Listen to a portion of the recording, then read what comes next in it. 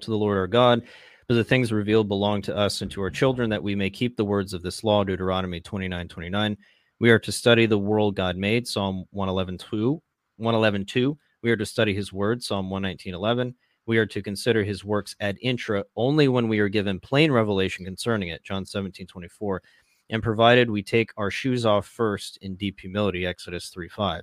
But if we, without scriptural warrant, start disputing about how God thinks about things when he is all by himself, we have crossed some pretty serious lines. Not only so, but we have neglected to consider how many troubles in the theological world are created by smart people. They really ought to stop it. Now, this is, I think, a fundamental issue that Wilson has. Notice the language that he uses.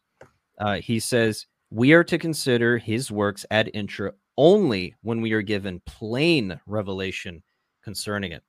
This is interesting because we as Reformed people believe in good and necessary consequence or necessarily contained. He's saying that we can only make assertions about God based on what's plainly given in the scriptures, yet we make a distinction between what is plainly or expressly set down and what is necessarily contained in the Holy Scriptures.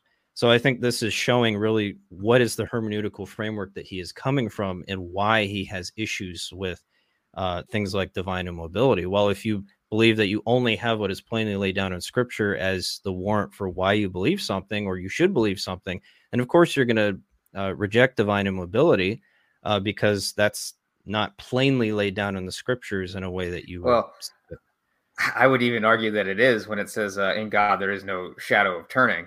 That it is even that plain, but you know. Yeah, that's true. That's true. And also, I'd like to dispute how much we're even asserting about God, because what we're mostly saying is how he's not like. Right. So when it talks about how he thinks about things when he's all by himself, I don't know anyone on. I mean, maybe there's been somebody somewhere, but like we don't typically talk about it in that way. Like, oh, God thinks in this way. What we say is he doesn't think this way. In other words, he doesn't think like creatures do. He doesn't deliberate like creatures do. Those things are unnecessary to him and would imply that he's contingent to them, dependent upon them in some way. So we're saying not like creatures, and that's basically all we're saying. And when people the whole reason why we have this pushback is because there are these people who I would call like trying to be too smart, trying to describe positively how God thinks and making it like creatures. It's like, oh, God takes on himself these covenantal properties and things like that. We're like, no. Nothing similar to creatures in any way. He's independent of them all. There's this great gulf between creator and creature. The Lord says, who will you compare me to? Right? When he's asked who he is, he says, I am that I am. Not only is he identical with his own being, but he won't compare himself to any creature when you ask him who he is. He just is that he is, period. So stop putting creaturely things back onto them. In fact, that's one of the things that Paul considers a trait of idolatry in Romans 1 is when they make the incorruptible God into the image of corruptible man. It's this projecting these corruptible, creaturely qualities back onto God. And notice it doesn't even just say corrupted man, but corruptible. In other words, capable of corruption, and which is essentially what you do when you start asserting him as being this composite nature that changes from one state to the other things. It's like, no, he's incorruptible, incapable of even corruption, not just morally, but in any other way possible. Do not project creaturely corruptible qualities back unto God. Paul describes that as a fruit of idolatry, essentially. I'd like to also dispute his proof text here. He proof texts for we are to consider his works ad intra only when we are given plain revelation concerning it. He proof texts John 17:24, and I'll quote from the ESV because that's what he has linked.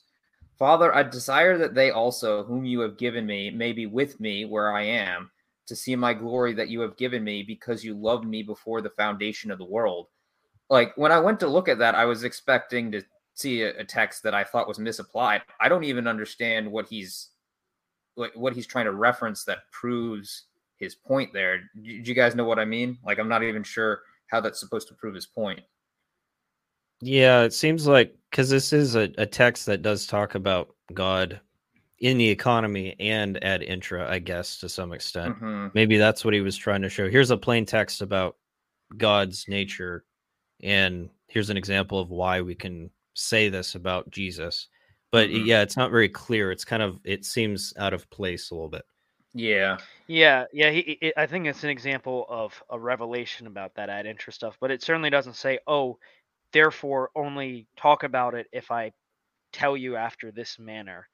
In fact, Jesus rebukes the disciples for being so slow to realize that Christ is omniscient, even in the state of his incarnation. He's and like, he Lord, didn't say I'm omniscient. Yeah. And he says, like, Lord, now we know that you know all things. And he's like, did it take you this long to figure it out? Right. Well, he didn't say it in those plain words before, but he still rebukes them for not figuring it out. Like, you should have been able to figure it out from things that I've said. So that's an example of like one of his divine qualities and the like that they should have just been able to infer by things that he's done, like, knowing like there's tons of examples of him reading the hearts of men and the like. They should have been able to figure this out. Yes, this is God with us. This is the I am. Yep. All right, number 7. Seventh, the empiricism of Aristotle led him to believe that causation within God needed to operate in line with what we see in billiard ball physics. But we have no reason for taking this leap together with Thomas, and it is a leap. The temporal world does not readily map into the eternal world. Thus, it is legitimate to apply Aristotle's laws of thought to God. Otherwise, a person could say that the Father is not the Father, for example. While it is not legitimate to apply time and space-bound assumptions to the eternal one, we don't say that God is subject to the law of gravity, for example, while we should be willing to say that the law of identity is an attribute of God. This goes back to what you mentioned earlier, Andrew, that what we're trying to say is what God is not. And it's ironic that he says that, God doesn't fall within these billiard ball physics. I think he's talking about cause and effect, while utilizing human understandings of the divine when he's talking about, frozen slabs of meat. He's applying the principle where it's convenient for him and then not using it in other places. And it's frustrating because this is exactly what we're trying to do. We're saying, yes, he's not bound by these time and space things, these time and space properties. And so we're only talking about logical necessities here. Right. Or if he is these things, then it follows then that. And it's people on the other end who are applying explicitly time space assumptions like, oh, it takes movement to do this or that back onto God. And we're saying, no, it doesn't. He's perfectly sufficient. He doesn't need anything that is not him to do what he does. That's what we're saying. Like, I don't even know why it's something that's so strongly contested. Like, are you saying, yeah, he can't do these things by him? He needs to do these other things. Like, his own being isn't sufficient enough. He needs all these extra acts, works, thoughts in order to do it. Where are you getting that from? The only thing you're getting that from is from your observation of the world. It's like, oh yeah, creaturely things need that. And it's like, and we're saying, no, God's not a creature. He's perfect. He's infinitely above us. It really shouldn't be a matter of dispute. No. I mean, I'll read, I had Psalm 102, 25, 27 here. It says, of old you laid the foundation of the earth, and the heavens are the work of your hands. They will perish, but you will remain. They will all wear out like a garment. You will change them like a robe, and they will pass away. But you are the same, and your years have no end. I mean, that distinction is so explicitly laid out in Scripture. You can't get around it. Change happens for the creature only, and God remains the same. Yet he's the one moving the creature to change, like in line with what you mentioned with Athanasius. So yeah, we're saying we're trying to keep this distinction between the creature and the creator with no point of contact between them. We can't have it, only by way of analogy can we truly know God. But change and movement are only ascribed to the creature, while immutability is ascribed to God. Very basic, plainly in the text in multiple places. You either have to be ignorant or willfully reject it. I would just like to point out a little bit of the irony, which you sort of alluded to there, Andrew. He's denying that the temporal world readily maps on to the eternal, and then is using that to defend the idea of motion in God, which motion, at least by our understanding, looking around, requires time. Yes. So It's a subtle. I don't think he realizes he's doing it, but he's mapping something temporal onto the divine.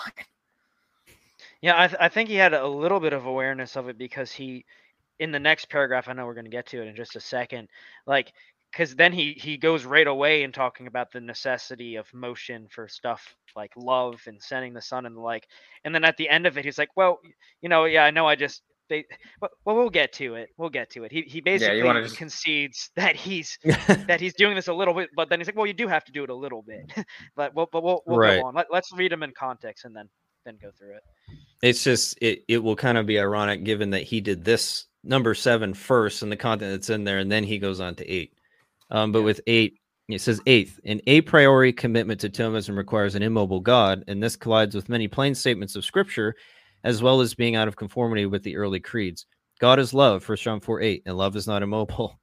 The Father sent the Son into the world, John 3:17, 10:36, and sending is not immobile. And when we look at Nicaea, for example, one of the things we should notice would be the verbs. Within the Godhead, the Son is eternally begotten, and the Spirit proceeds from the Father and the Son.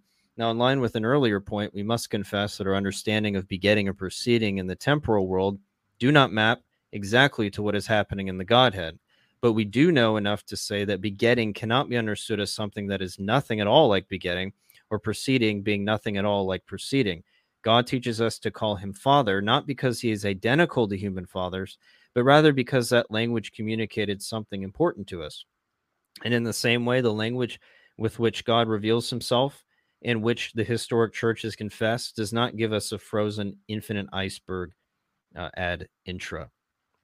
Oh yeah, he tries to qualify what he means by not mapping to the physical world, but then proceeds to utilize physical understandings and map them back to God ad intra. But yeah, Andrew, if you want to start with this section. Yeah. The first thing I wanted to go through was that one statement there: God is love, and love is not immobile. Like, so Doug he's a staunch political conservative, but to me this sounds surprisingly like liberal sloganeering. Like love is love, love wins, and therefore this or that. Like no, like it's equally vacuous, right? Like we shouldn't be using these kinds of slogans to make an argument, because God is love, but his love is not like our love in any of its weaknesses. It's a great weakness of our love and our strength that it's in flux, it's conditional, it must move and be moved to express itself. But God, who is love, whose love is nothing else than his very immutable being, which he simply and absolutely is. He is sovereign, he's enthroned, his love is enthroned, steadfast and fixed, and he loves his people with a grace that was given us in Christ Jesus before the world began. 2 Timothy 1:9. It's present and lavished upon us before we were even born or have done anything good and bad. He chose Jacob over Esau before they were born or had done anything bad. As it is written, Jacob have I loved, but Esau have I hated. Romans chapter 9. And indeed, this love and all of his actions to accomplish this purpose were performed from the divine point of view before the world began, his will and acts and presence being eternally performed outside of time, so that he can truly say that the Lamb was slain from the foundation of the world, because from the foundation of the world he was already present in his power with the Lamb. He would come 4,000 years later, slaying him for his elect. Sovereign love does not itself move, but with an eternal enthroned action creates and orders all things in order to bend the objects of his love towards him, manifesting himself for them and satisfying the enmity that existed between them in the person of his Son, being made flesh for them to see and believe, all while remaining the unchangeable I am in his eternal Godhead. So none of his change, none of his acts of love require any change in his part. He remains sovereign. He remains enthroned. That's the kind of love that God has. It has none of our weaknesses, but it's perfectly glorious. So that's the first thing. The second, I wanted to specifically look at the part where he talks about the Father sending the Son into the world, and that sending is not immobile, because this isn't a new issue. This is something that Christians have dealt with for a very long time now. And as he goes on to say, the language we use about God, we don't use it in the same way that we use it in man. This is what we call analogies, analogical predication. We had a whole episode about this called Thomas and Analogy, I believe, or Analogy and Aquinas. And so unfortunately, while Doug is right in insisting that this kind of language means something and that we also shouldn't map things of the temporal world into the eternal world, the aspects of sending that he appears to want to map onto the divine are precisely those elements that are exclusively temporal, such as movement and time, without which movement is impossible, and thus contradicts the things that are very plainly revealed in Scripture to be attribute of God, namely his timelessness and omnipresence, which we defended that in our episode on the incarnation and Christology. God is eternal, and the things that he wants to import from our types of sending are the very things that would end up contradicting those biblical doctrines. But many centuries before Thomas was born, Christians recognized that sending of the Son involves no change, motion, or time. And I want to look at Augustine for this here. So in his work on the Trinity, this is book 2, chapter 5, he says the following, quote, "What then is that which the same evangelist says concerning him? He was in the world, and the world was made by him, and the world knew him not." And then adds, "He came unto his own. Certainly he was sent there, whether he came. But if he was sent into the world, because he came forth from the Father, then he both came into the world and was in the world. He was sent, therefore, there, where he already was. For consider that too, which is written in the prophet, that God said, Do not I fill heaven and earth? And then Augustine goes on to say later, It is fitly said that he who appeared in the flesh was sent, and that he who did not appear in it sent him. Because those things which are transacted outwardly before the bodily eyes have their existence from the inward structure of the spiritual nature, and on that account are fitly said to be sent. Further, that form of man which he took in the person of the Son, not also of the Father, on which account the invisible Father, together with the Son, who with the Father is invisible, is said to have sent the same Son by making him visible. But if he became visible in such way as to cease to be invisible with the Father, that is, if the substance of the invisible word, were turned by a change and transition into a visible creature, then the Son would be so understood to be sent by the Father that he would be found to be only sent, not also with the Father sending. But since he so took the form of a servant, as that the unchangeable form of God remained, it is clear that that which became apparent in the Son was done by the Father, and the Son not being apparent. That is, that by the invisible Father, with the invisible Son, the same Son himself was sent so as to be visible. End quote. So let me break that down a little bit. What he's saying here is that the Son, eternally as God, was already present in the places which he was sent. So there's no motion where he moved from one place to another because he fills heaven and earth. So his sending really amounts to becoming visible in a new way that he was not visible before. So in other words, the sending is purely in his humanity and accomplishing the mission of the Father. And his being sent actually involved both not only the Father, but also himself and his deity as well, because these outward actions of God are inseparable. Augustine very strongly believes and defends the doctrine of inseparable operations. I know that's not our topic today, but some people also try to make that sound like that's like a Thomistic thing or something. No, Augustine goes into great depth about that in other places in that work. But anyways, the point of all this our conclusion from all this should be that Augustine, who never heard of Thomism in his life, this is almost 1,000 years before, understood that the sending of the Son is not about any movement in the Son's deity from one place to another, but by being in the world according to his human nature. Thus, he is not sent to a new place, but he appears in a place in a new manner and form on behalf of the one who sent him. And this mission aspect and newness of manner of presence is why it's rightly called ascending. That's where the parallel in the analogy comes from. It's because of what we call the analogy of proportion, much in the same way, both us seeing something outwardly and seeing things with our eyes are both sometimes called seeing, like oh, my mind saw this truth or that. There's no common function of like we have in our eyes and our brains. The similarity is proportion of an outsider looking in and seeing how it functions.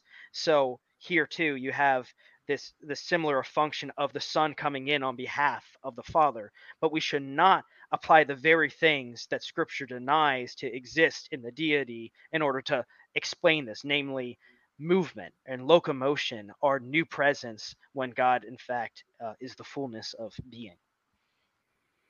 No, that's very helpful. Yeah, when you're talking about sending, that is a difficult topic because we have to think backwards, essentially. We have to unthink those terms outside of our understanding. But if you do think about it in the economy as it relates to Christ's human nature, then it does make sense in that respect. Yeah, whatever we say, we cannot attribute motion to God as it relates to sending or subordination either. That's another issue as it relates to sending that comes up in our day surrounding that. Absolutely. And Scripture never does that itself. This is purely people reading these terms and thinking, oh, well, that aspect of human sending, Right. of humanly sending, has to be part of the parallel of sending. Even though they acknowledge, like Doug Wilson here acknowledges, yeah, not everything in our sending is being, or begetting or whatever, is important back to God. It's like this arbitrary, insistent, well, when I think of sending, I think of motion. Therefore, that has to be one of the aspects. That's not a sufficient argument. Your instinct, your gut feeling about what sending should include is not an argument. It's not an argument from Scripture, just because that's your own personal intuition. You have to read Scripture and Scripture, and in order to determine what is meant by it, you have to compare it with other things the Scripture plainly says and implies about the nature of God. Yep, no, that's exactly right. And then Wilson goes on to talk about Nicaea. This, I think this section of the article irritated me the most. I'm currently studying for, I'm going to be teaching in our church in our Sunday school class, what we call core studies now, on the Arian controversy. And as I'm studying, we were doing this preparation as I'm doing preparation for my lesson. And it was just really frustrating to see like how historically void these statements were as it relates to Nicaea. Just using this terminology of the creeds, or that Nicaea uses verbs, so that implies movement in God. This overly simplistic, silly understanding of the real issues that were going on. The issue of Nicaea was precisely, was Jesus creature or was Jesus co-eternal with the Father? That was the issue. And if he is co-eternal with the Father, he can't change. He is immutable. He is timeless. He has all the attributes that the Father does in his essence, and is therefore these creaturely qualities are not attributed to him. And this is what we see very clearly.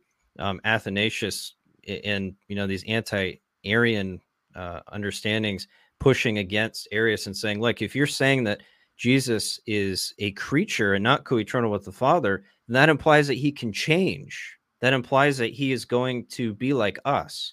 And so they saw this as very important. So this idea that verbs somehow used in the creeds or used in the Nicene controversy somehow constitutes proof that they taught movement in God is utterly devoid of any historical understanding of what was happening here.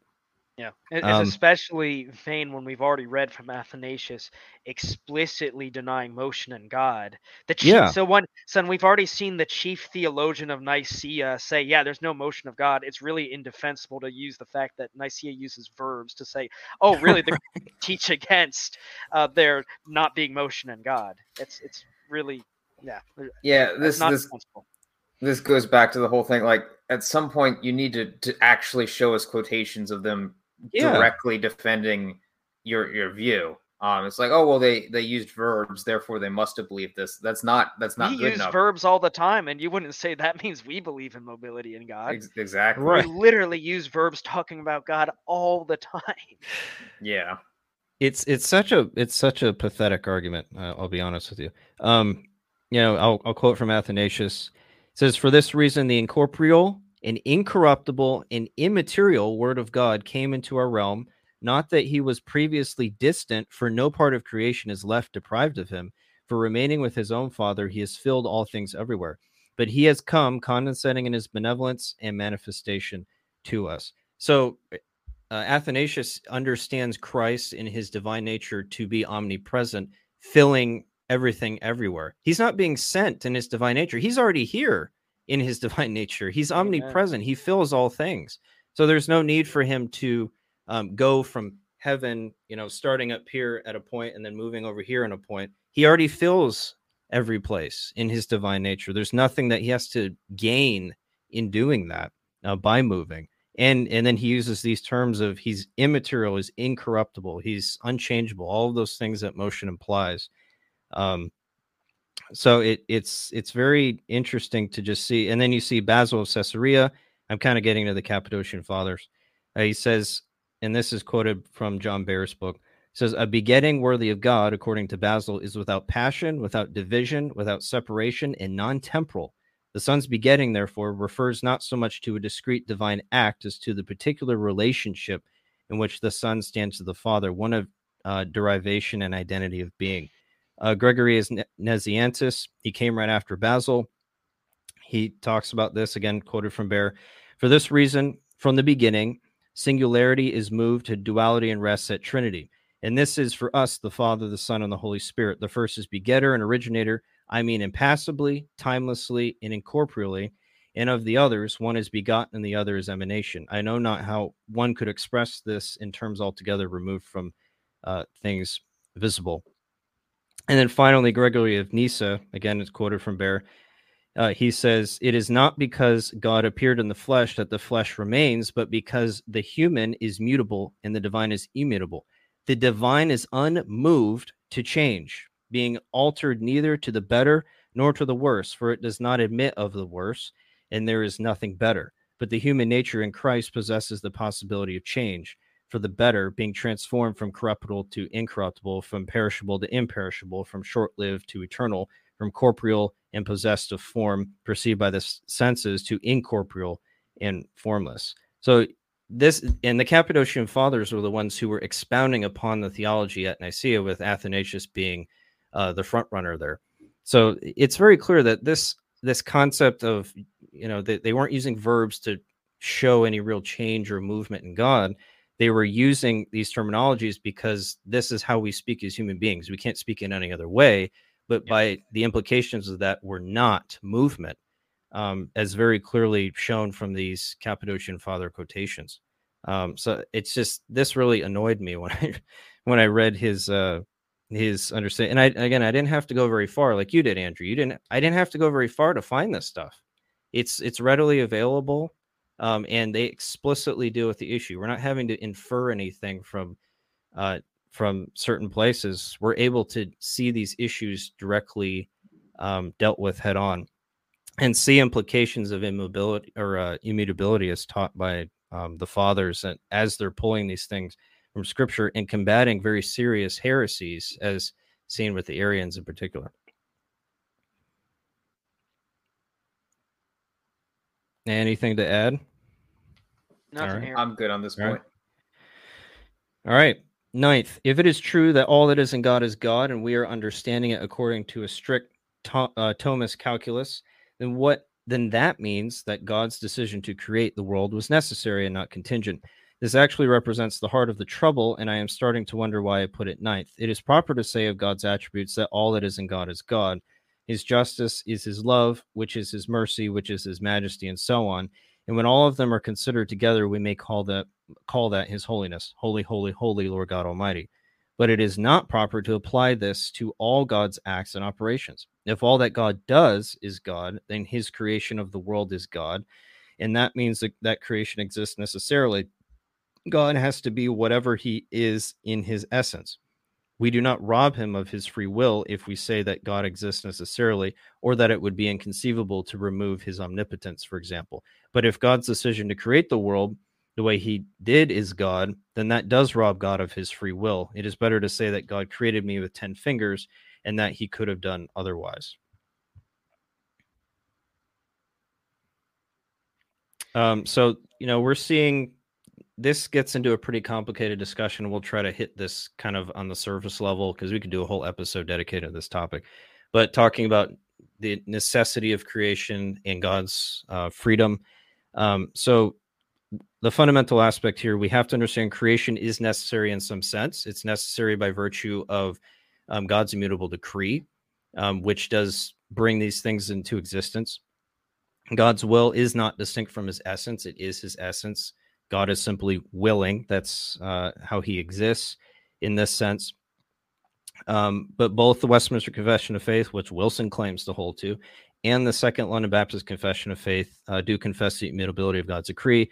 In our confession, you can see this in chapter 3, paragraph 1. It says, God hath decreed in himself from all eternity by the most wise and holy counsel of his own will, freely and unchangeably, all things whatsoever comes to pass.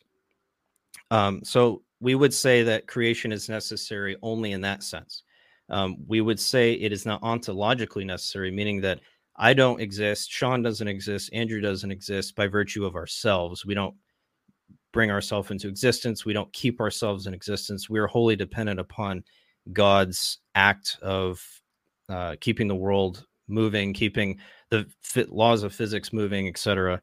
And we see this very clearly in Acts 17:28. In him we live and move and have our being.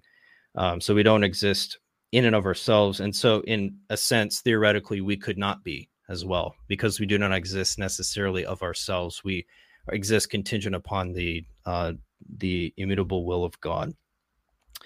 So then the question becomes, what is freedom of the will? And that seems, as it relates to God, and that seems to be where Wilson also falls into kind of error. He seems to understand God's free will in a sense of like God is choosing. He has the ability to choose a bunch of different choices that are placed in front of him, instead of what we really should see, where God is independent of anything outside of himself. And that's where the true freedom is.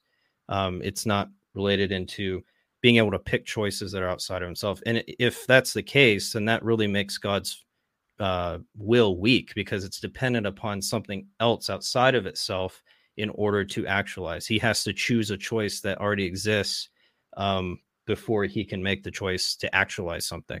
So that's a problem. And you can find this under James Dolezal talks about this in his book, God Without Parts, which is his doctoral thesis.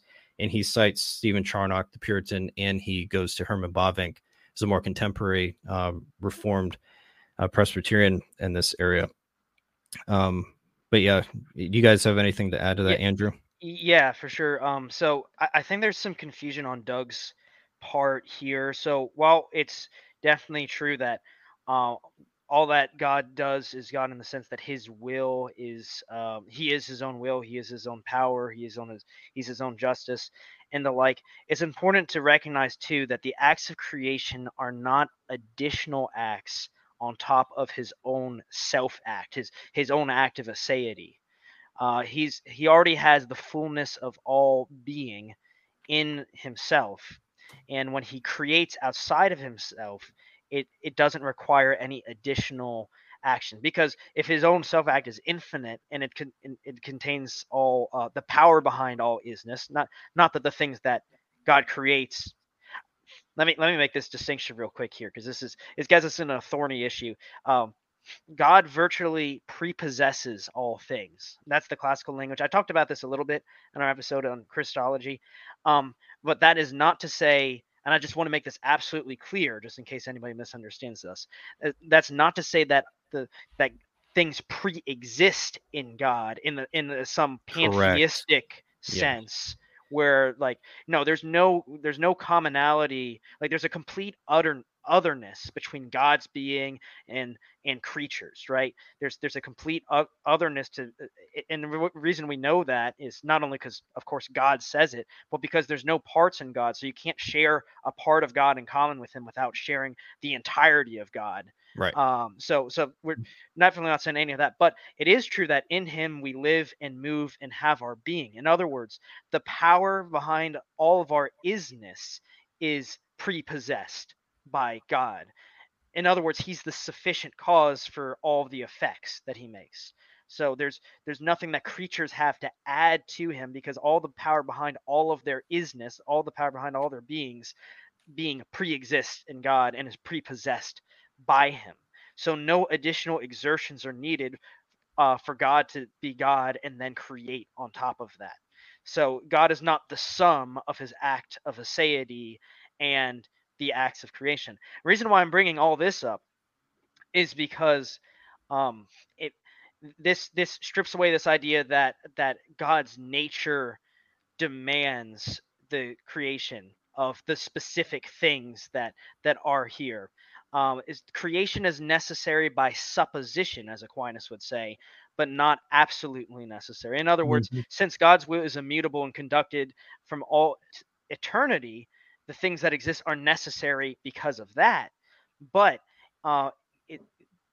it wasn't any additional act of being on the part of God to create those things. In other words, if he hadn't decreed to create all things, he would have been the same God, because the sum of his wisdom, power, knowledge, and everything would have been precisely the same, infinite, if he didn't create anything. Because it's the old question, like, is infinity plus 3 bigger than infinity? No, it's not. Infinity plus 3 is still infinity, or infinity minus 3 is still infinity. It goes to that kind of logical dimension there, why we can say truly that God is free and his nature doesn't necessitate creation of things.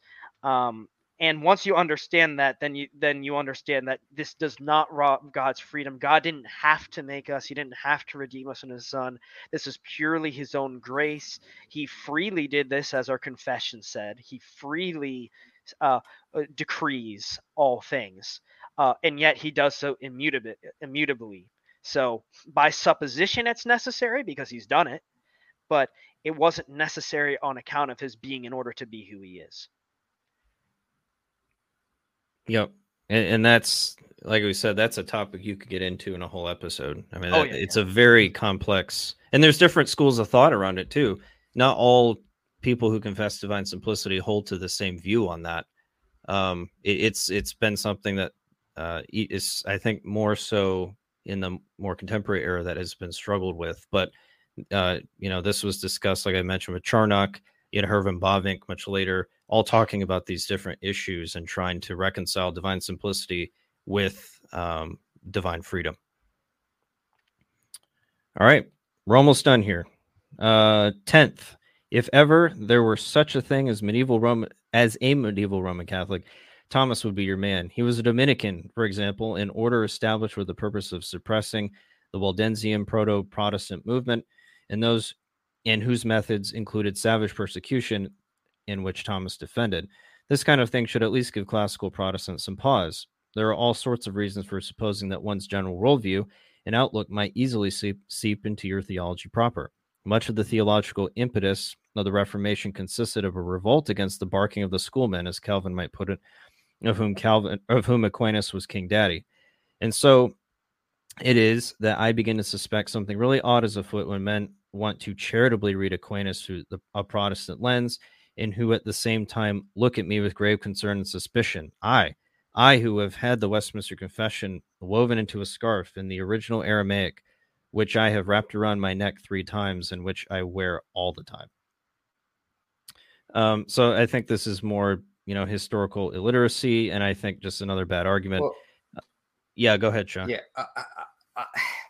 I'd like to know where he draws his lines, because a lot of what was just said could apply to Augustine. A lot of what was just said could apply to Luther, because Augustine basically came to the conclusion that go into the highways and byways and compel them to come in meant the church had the right essentially to tell the state to bring people into the church, right? And that's where eventually that doctrine forms into such a way that the Inquisition comes about. So you could very well say that, Augustine is at least partially responsible for the persecution of the Waldensians. So therefore, should we really be looking at him at the doctrine of God? Luther, I know that Wilson isn't a Baptist, but Luther was okay with the persecution of Anabaptists. Presbyterians persecuted Baptists. Should we just stop using the Westminster Confession or Westminster Divines because they persecuted us? No. Yeah, like at a certain point, like where is the line? Because he's saying, well, we shouldn't want to. Something's odd when you want to read these people charitably. I do want to read them charitably. If they're right on something, I don't want to say, well, they're bad people, so we're done with them, And I'd like to see where did guys like John Owen fall off the rails and become a Roman Catholic, because he liked to utilize Aristotelian concepts and also was familiar with Aquinas. This is what the Socinians did. They said, you know what? We're not going to use anything outside of scripture. We don't like philosophy. We don't like schoolmen or tradition. We're just going to reject that. And they ended up becoming heretical on a number of key issues, the incarnation, the Trinity, and then obviously their idea of scripture was warped. And Carl Trueman talks about this in his book, The Claims of Truth, on page 29. I want to read this real quick. He says, quote, in light of Socinian claims to reject a Trinity, etc., on the basis of sola scriptura, the creeds are useful as a practical test of orthodoxy. It is quite clear from this that Owen, this is John Owen, was not so naive as to hold to the view that theology as a discipline could be pursued simply in terms of the reader, with an empty mind, engaging with the bare text of Scripture, and thus somehow automatically imbibing pure doctrine. That was the professed approach of the Socinians, and the results were neither Catholic nor Orthodox. The creeds act as heuristic devices that facilitate the unlocking of Scripture's teaching. The result is that Owen's theology, far from being a radical break from the earlier tradition, is rather a critical appropriation of that tradition for contemporary needs. And I would like to see where Owen fell off the rails and had all these issues with his theology proper that seeped in because he utilized sources that were not necessarily Protestant. And I mean, you could look at our own confession, the Westminster Divines, who utilized this tradition and still were more Orthodox than those who rejected it. So this is another historically void set of assertions that we find here. And the whole thing's entirely wrong-headed because Thomas's character isn't relevant if it's not his doctrines. Right. His characters and what he did is irrelevant if he's just borrowing from men before him who didn't do those things, at least not all of them. So what's the argument there? It's only an argument if you've embraced the historical fiction that Thomas invented them, which already thoroughly disproved at this point. Oh yeah. Not only from my quotes, but what you've quoted from Gregory as well, Daniel. There's no defense for this sort of thing. Yep. All right, and we'll finish out with this. Oh, I'm sorry, Sean. Go ahead. Oh, I was just gonna go back to the whole where was it? There's reasons for supposing that one's general worldview and outlook might easily seep into your theology proper. I also wanted to bring up the example of baptismal regeneration between Luther and Augustine, because obviously we're we as Reformed people would not agree with that. But are we then therefore going to say, oh, well, that's part of his general worldview? It's seeped into his theology proper. It's seeped into his doctrine of justification by faith. Because you could very well argue with Luther that it has influenced his doctrine of justification by faith. But that doesn't mean I'm about to stop quoting Luther, because Luther is still good where Luther is still good. So again, it's where exactly are you drawing this line? Is it just because, well, Thomas Aquinas is purely a Roman Catholic and therefore bad? Is it because he's unsaved and therefore bad, whereas we're okay with Augustine and Luther because we think they're saved? Like, I didn't get a sense of where is this line, and if you don't draw that line, it just looks like you're playing favorites at a certain point. And should we get rid of Wilson because he believes that Roman Catholics are brothers and sisters in Christ by virtue of their Trinitarian baptism? Yeah, when the shoe's on the other foot, things start to get interesting. And then finally, 11th, near the end of his life, Thomas Aquinas had a mystical experience that caused him to stop writing. He quotes Aquinas here: everything that I have written seems straw in comparison with what I have seen. May it not be too much to ask that God give us the grace to see something similar, Ephesians 1:18-19, and to come to a similar conclusion. Would Wilson say that everything Aquinas ever wrote was straw? I don't think so, because Aquinas shares a lot of Orthodox characteristics with us. But it seems like he's throwing him out with that statement. It's kind of hard to... Tertullian, at the end of his life, converted to Montanism, which Montanism is definitely heretical, at least in some sense, at least in the full-blown version. I don't know if he adopted every single Montanist belief or not, but yeah, he probably didn't do all of them, but he embraced some of them. But anyways, yeah. So does that mean I'm now forbidden from ever quoting from Tertullian again? especially if it's just to say like, oh, this is in the historical stream Christian thought. Of course not. I don't know what happened with Aquinas there. I hope it was a revelation to him that his soteriology was wrong. I hope so. I don't know that for sure, but that would be what I hope. But when he says everything I've done is straw, I don't actually know precisely what he's referring to there. And there's certainly stuff that both Wilson and I would agree Aquinas did that was not straw. Yeah. Yep. And I'd be leery about recommending what happened to Aquinas as something to be imitated by people who come after him. It sounds almost charismatic to me, like this mystical vision and the like. And now I'm going to throw out all the doctrine I believed before. When Luther said that an apparition of Christ came to him, he threw a blot of ink at him because he says, "What are you doing down here? You're in heaven." He's like, "Get out of here, demon! You're not Jesus Christ." So that should be the response of believers for any mystical apparitions like that, if that's indeed what it was. All right. Well, we made it through the article. Hopefully, thanks for bearing with us, everyone. It was a long episode, but I think it hopefully is beneficial. We've gone into the primary, secondary source materials, and I think demonstrated flaws in this article. But we thank you for joining us today.